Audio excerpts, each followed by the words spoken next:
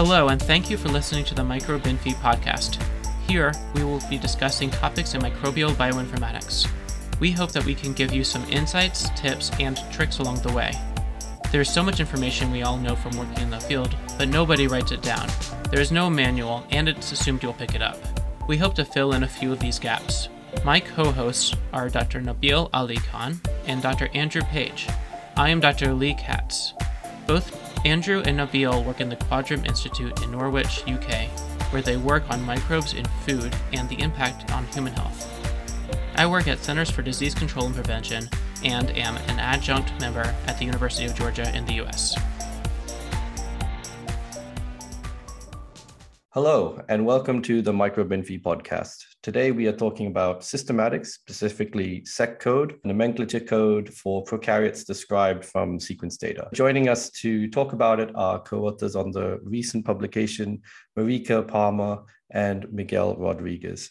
Marike Palmer is a postdoctoral researcher in the School of Life Sciences at the University of Nevada, Las Vegas, and Miguel Rodriguez is an assistant professor of bioinformatics at the University of Innsbruck in the departments of microbiology and the Digital Science Center. So welcome to you both. Hi, Nabil. Thank you. Thank you for having us.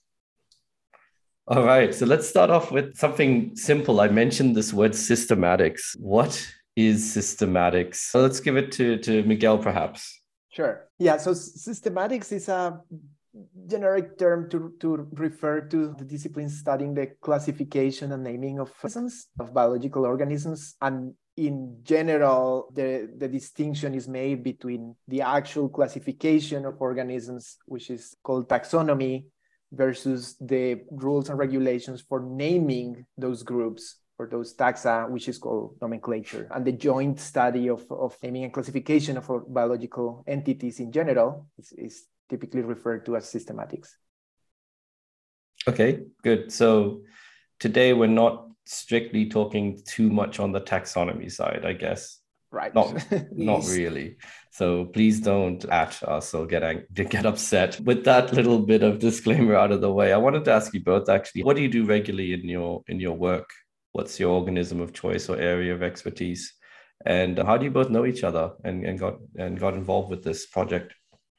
So first off, in terms of the organisms that we work with, I actually don't work on a specific group of organisms as such. I've been fortunate to be part of collaborations that work with a lot of cultivated organisms, so typically from soil and oftentimes rhizobial cultures. So it would be nitrogen-fixing bacteria that actually live in symbiosis with legumes. But I'm also part of a research group that looks at microbes from extreme environments. So in the research group of Brian Headland, we kind of use a lot or spend a lot of our time looking at novel microbes that haven't been cultured before and trying to cultivate them and also try to understand their ecology. So we basically work with bacteria and archaea. And what I'm personally most involved with is oftentimes an archaea from hot springs, but I've also actually started working more on the virome of extreme environments as well. So I actually look at some viral DNA and from a biotechnological perspective, what we can learn and what we can use from all of the genetic diversity out there. From my side, I similar to Marike, I have an interest mostly in microbial ecology, so I don't really work with one specific organism, although I have been going back and forth for many years since my master on taxonomy and genomics of Xanthomonas. So that's, if I had to pick one organism, that might be the one. More recently, I'm working with the Microbacterium as well, and some freshwater Pelagibacteriales also. But it might be Xanthomonas, the one that I favor. And yeah, I mostly work on environmental genomics towards microbial ecology, the understanding of whole communities and whole microbial assemblages, rather. And we met with Marike through the SeqCode group. We have actually never met in person. Oh, wow, fantastic. So, I mean, Lee and I don't meet up that often either. So, so since you mentioned both your backgrounds, that puts you, and you mentioned SeqCode, what is SeqCode then? And what is the problem SeqCode is trying to solve? My relation to SeqCode is mostly one of necessity. As I mentioned, I'm very interested in ecology. And one of the foundational pillars of ecology is consistent systematics. And we have an issue in the field where we have learned quite a lot about a large number of species through their genomes, for which we just don't have stable names. And so through that problem, I got interested first in taxonomy and later on in nomenclature and in the issues of stabilities of names, or the stability of names. Yeah, so basically, if you think about nomenclature as a whole, like it's often described as the language used for us to actually be able to communicate the diversity and specific organisms to make sure that we're referring to consistent things and that we're effectively able to communicate about those things. So in terms of the SeqCode, this is basically a set of rules that governs how we form names for the organisms that are not yet able to cultivate or that we have genome sequences for that we can use as the basis for naming those organisms. All right, so I'm still wrapping my head around systematics versus taxonomy. So let's say you find new bacterium that you can only sequence, you can't culture it, it's in the lake. Do you give it a genus and species and you leave the family name up till later? So if you're able to actually, so this comes into the classification, which the SeqCode doesn't govern. So no code of nomenclature governs the taxonomy of the organism. So your taxonomic freedom isn't impeded by what any code of nomenclature gives as guidance for naming those microbes. But if you have a genome for an organism that you can or cannot cultivate, and you want to name this organism because you have used whatever set of criteria that you think is logical and justified to show this is a new organism, then it can either be, depending on what analyses you've done or what decisions you've made in terms of the taxonomy of that organism, decide to call it a new species, or if it's sufficiently novel to be a new genus, you can give it a genus and a species name because you have to have a type for the genus that you're describing.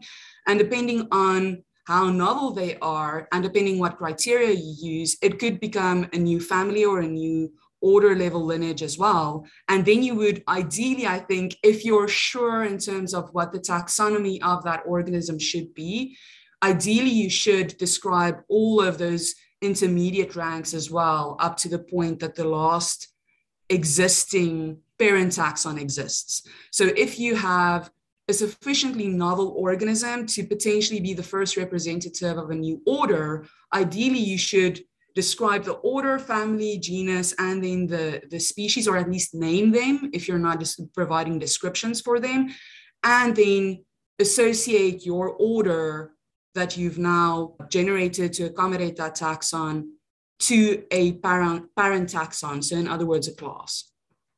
That makes a lot of sense. So one of the questions, a simple question then, you sort of mentioned it, but just firstly, so what SeqCode is trying to do doesn't step on the toes of, taxonomic assignment like GTDB, for instance, right? I'm just going to say that. Yeah. Yeah. So, yes. Just to reiterate something that Marike mentioned that is very, very important. So the principle one of the SeqCode ends with, nothing in the SeqCode may be construed to restrict the freedom of taxonomic opinion or action. And that's right at the beginning. That's principle one. So the SeqCode is meant to provide a stable system to generate names, but how those organisms are grouped, meaning how the taxonomy is developed, that depends on, of course, the authors and the peer review system. Yes. Right. So and you both use this thing of, Marike kind of hinted on it, and you keep using this word, stable naming. I mean, if I call you Miguel, that's stable. We're done, right? So why can't I call it, cuties and just be done with it? So ultimately, I mean, no taxonomic system and rules that govern the naming, so the nomenclature, would be completely static or stable, because I think that would actually prevent scientific progress. But ultimately, what we aim to strive for, at least, would be some stability in that taxonomic system. But it's okay if we're not in full agreement on the taxonomy of organisms, as long as we have stable names for them. So ultimately, our taxonomic opinion might differ over time as we learn more information about a specific taxon, and then we might assign it to an already existing genus, transfer it to an already existing genus, or change the name to reflect our current taxonomic understanding of it. But ultimately, having the names in place to be sure that we're referring to a particular organism, that's the kind of stability that we're aiming for. So maybe it's a good moment to introduce the idea of the principle of priority. And yes. that really is what at the root of the question of stability. So the principle of priority is a principle that has been developed across codes of nomenclature for different organisms to deal with the fact that our taxonomic opinions change, and there might be parallel groups working in the same taxa. And the main idea of the principle of priority is that any one taxon that is named will retain that name so far as that name is valid under a given code of nomenclature. Valid and correct. Valid and correct, yes. And on the other hand, one name that has been validly and correctly assigned to a taxon cannot be used for any other taxon in the future. So once it has been published, validly and correctly published, it's a reserved moniker for that taxon. And that is really what is allowing this degree of stability. That doesn't exist, or that didn't exist for uncultured prokaryotes between 2001 and the publication of the SeqCode, because the code of nomenclature for prokaryotes required the deposition of strains into culture collections in 2 different countries. Yeah, so then I guess we should lead into the crib that people were using, which is they just named their things candidatus, which is a catch-all for anything that hasn't been formally assigned. And that's not regulated at all. So, right? So I could write a paper and say, I have candidate, Alicani, and be done with it. And, you could do the same. You could use a similar name and it could all be colliding and very, very confusing, right? So, yes. so what's the rationale? Take us to candidatus as a explanation and how you see it, that as a problem. Yeah, so funnily enough, there is actually one regulation for candidatus, the only one that I'm aware of, and is that it cannot be assigned to organisms that are cultivated. So that's, if it's cultivated, you cannot name it candidatus. And we can talk about that later, but there are other reasons why the regulations of the ICMP might not be compatible with naming organisms, even if they are already cultivated. There are other reasons, but the problem with not having priority for these names is that we end up, and we have seen it in practice, we end up with a flurry of names that are all referring to the same taxa. Mm-hmm. So we have many synonyms, and we can potentially have also names being reused to refer to different taxa. So we have homonyms, which is really the main objective of nomenclature, is to have one taxon, one name. That really is it. And of course, if we have synonyms and homonyms, that one job of the whole discipline goes. And the fact that candidatus isn't regulated in any way whatsoever in terms of how names are formed or what you need in place to be able to name something means that there are very many candidatus taxa which don't have an actual species that it's associated with. So we could be talking about families or orders or classes, but we don't have an anchor point of a specific organism for that name. So in literature, there's a lot, like a plethora of candidatus taxa that only refer to higher taxonomic ranks and not to specific species either. So if I now find species X, which actually belongs to class Y that someone described as a candidatus class at some point, there's technically nothing that prevents me from just giving it whatever name I want, and then ultimately the name that's assigned to the class, the higher ranks as candidatus names, kind of gets lost in literature, and there's not a good track record of where those names have gone and what they are actually referring to. Maybe I can again introduce here another concept to expand on what Marike is explaining, and it's the concept of the nomenclatural type. Since we don't know a priori what biological diversity is like and what will we find in the future, we have a really hard time naming it. Even if we knew, it will be hard just because there is so much biological diversity. But not knowing in advance makes it even harder. And so the genius idea behind most or all nomenclatural codes is that we can assign an anchor, and anything that is similar enough to that anchor gets the same name. Now, similar enough has that's the taxonomic is doing a heavy lifting here, but that's part of the freedom of taxonomic opinion. And of course, it varies depending on the rank of the taxon, but it is a very clever idea that, again, goes sideways when we have something like a name of a phylum, but no specific anchor for it. There is no one representative of that phylum that means anything closer to this one organism, similar enough to this one organism, gets that name. If in 5 years we decide that there is too much diversity contained within this taxon and we want to split it, which one of the two parts gets the name and which one gets renamed? There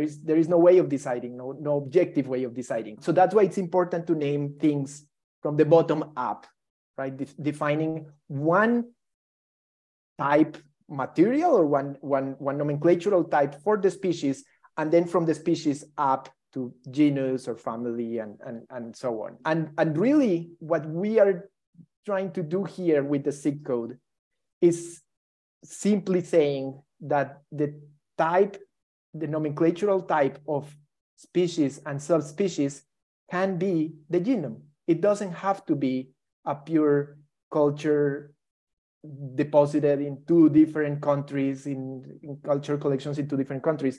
It can be just their genome. So you mentioned that a genome could define the thing, the nomenclature, or it might be defined by like how closely related it is, and that term is ambiguous. So when someone defines one of these terms, are there a bunch of properties that they put in with that? So usually, I mean, when we're talking about species delineation or taxon delineation, people are free to use a variety of information to ultimately delimit that taxon one way or another. But I might believe genealogical concordance is the best way to circumscribe species and to look for species boundaries, so for cohesive groups that are analogous to species, whereas someone else might believe average nucleotide or identity should form the basis of all of those decisions. And typically in prokaryotic taxonomy, when we're talking about species delineation, it's often seen as a polyphasic approach. So you try to use a range of different information and get the consensus of that to ultimately delimit the species. So as more genome data has become available, we've progressively moved towards using genome data as the basis for identifying those species boundaries. And that's something that can be used for both cultivated organisms with genomes available and uncultivated organisms for which we have genomes available. So those are all really useful. Are those actually saved as something in the SeqCode repository? Like, this is the anchor and these are the properties that would make it similar to this anchor?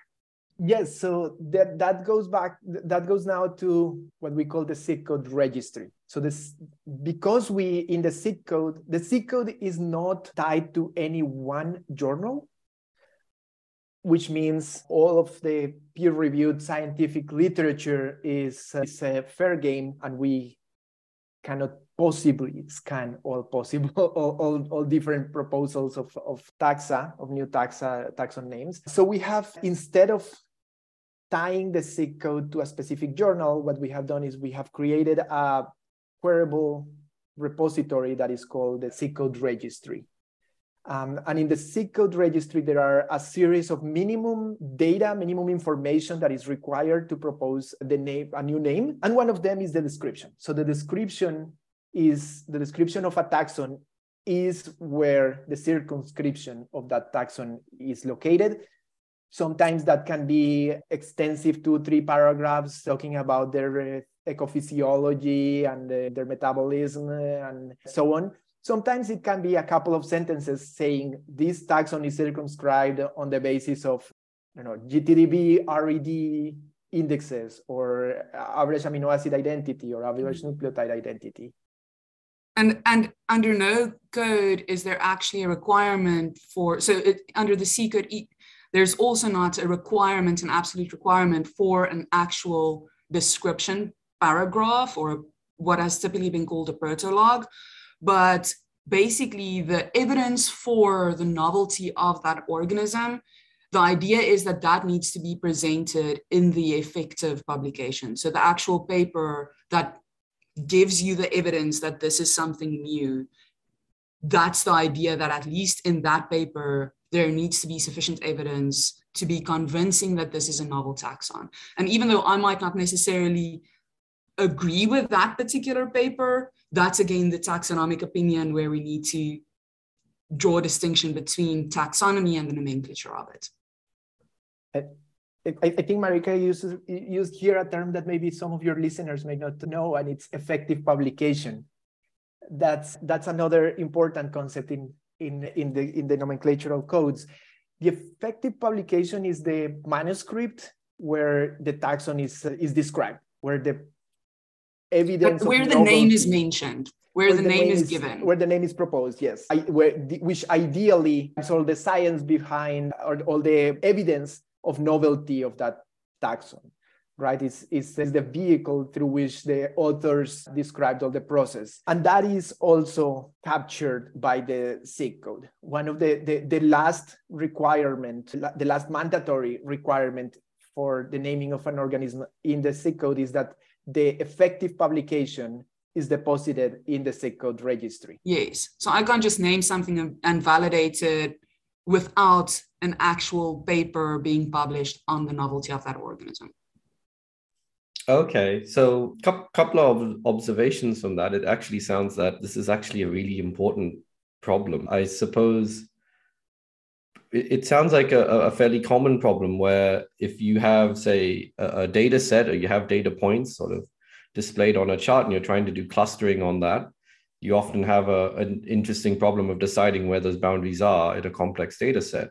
And one tactic that you seem to be describing is to pick a centroid and base your clustering around that. And that seems to be a fairly effective way of doing it. And that seems to be what you're applying here, using a specific genome as that centroid. The other thing I'll point out is this issue of runaway naming is not restricted to naming species, but I'm sure people have encountered very weird, complicated problems with naming of genes, which doesn't have any such structure. The gene, you'll read a paper and it'll describe an operon. You think that's very interesting. You read another paper in another species, it'll describe the similar operon. You go, oh, that's kind of similar. And you're like, no, it's actually the same thing. It's just the same thing. They named it in Yersinia something. They named it in E. coli something else. And no one's actually bothered to go back and reconcile those namings. The people who work in the species know, but as an outsider, you're just going to you're going to have to figure that out on your own. So to me, this sounds like really important stuff to sort of address before it gets out of, and I'm presuming that you're setting this up before it gets out of hand, before we have way too many genomes to deal with. It's also worth saying, I wanted to also say that when we're specifying a nomenclatural type, it doesn't necessarily mean that it's the midweight organism genome of the organism. It doesn't mean that it's the most typical or the most average of that taxon at all. But yeah, if you were to cluster things based on average nucleotide identity or whatever, then using a midweight approach would make sense.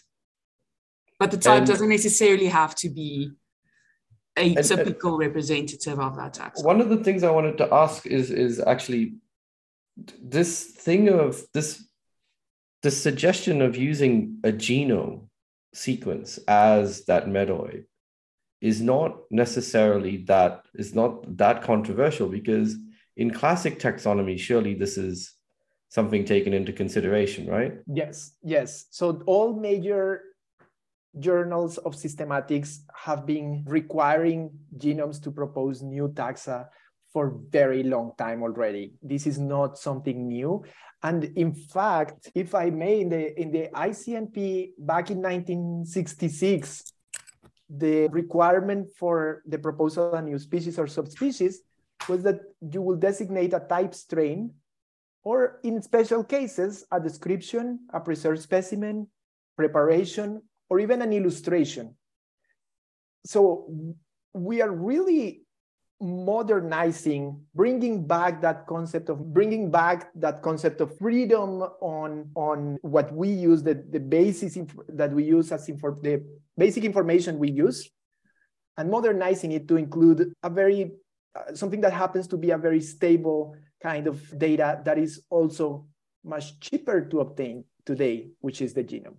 And something that is routinely used for species delineation and delimitation in cultivated organism, as you said, in traditional prokaryotic taxonomy as well.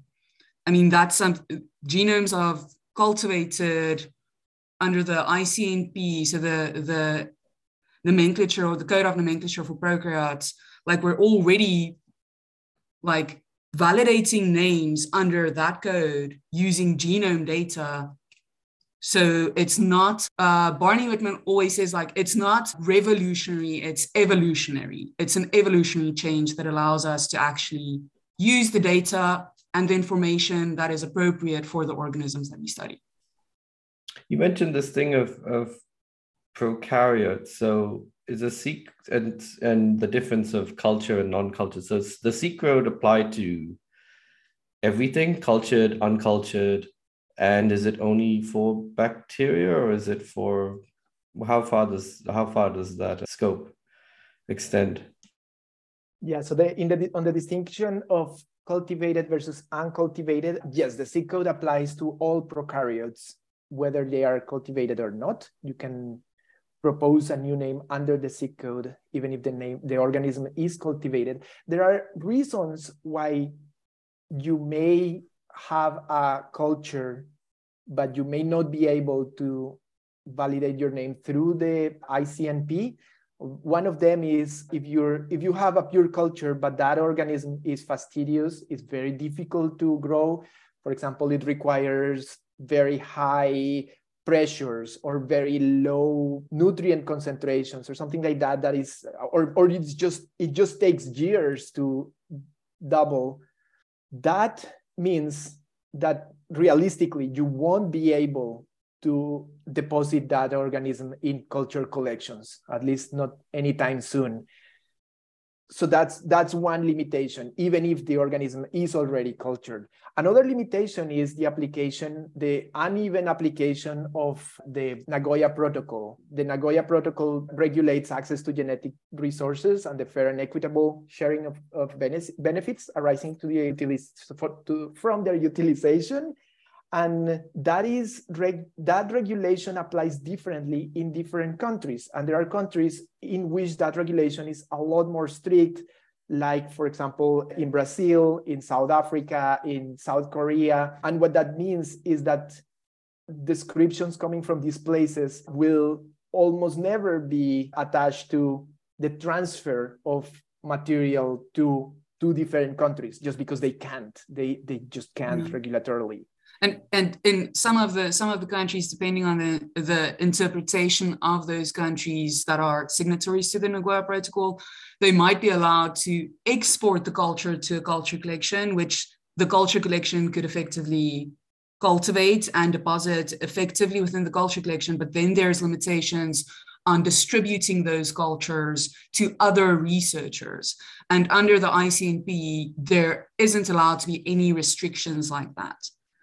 So even if you did deposit it, depending on which countries we're talking about, even if you ended up depositing your culture into international culture collections, there might be limitations on the actual distribution of those cultures afterwards. And then under the actual ICNP, they're not able to be validated, the names.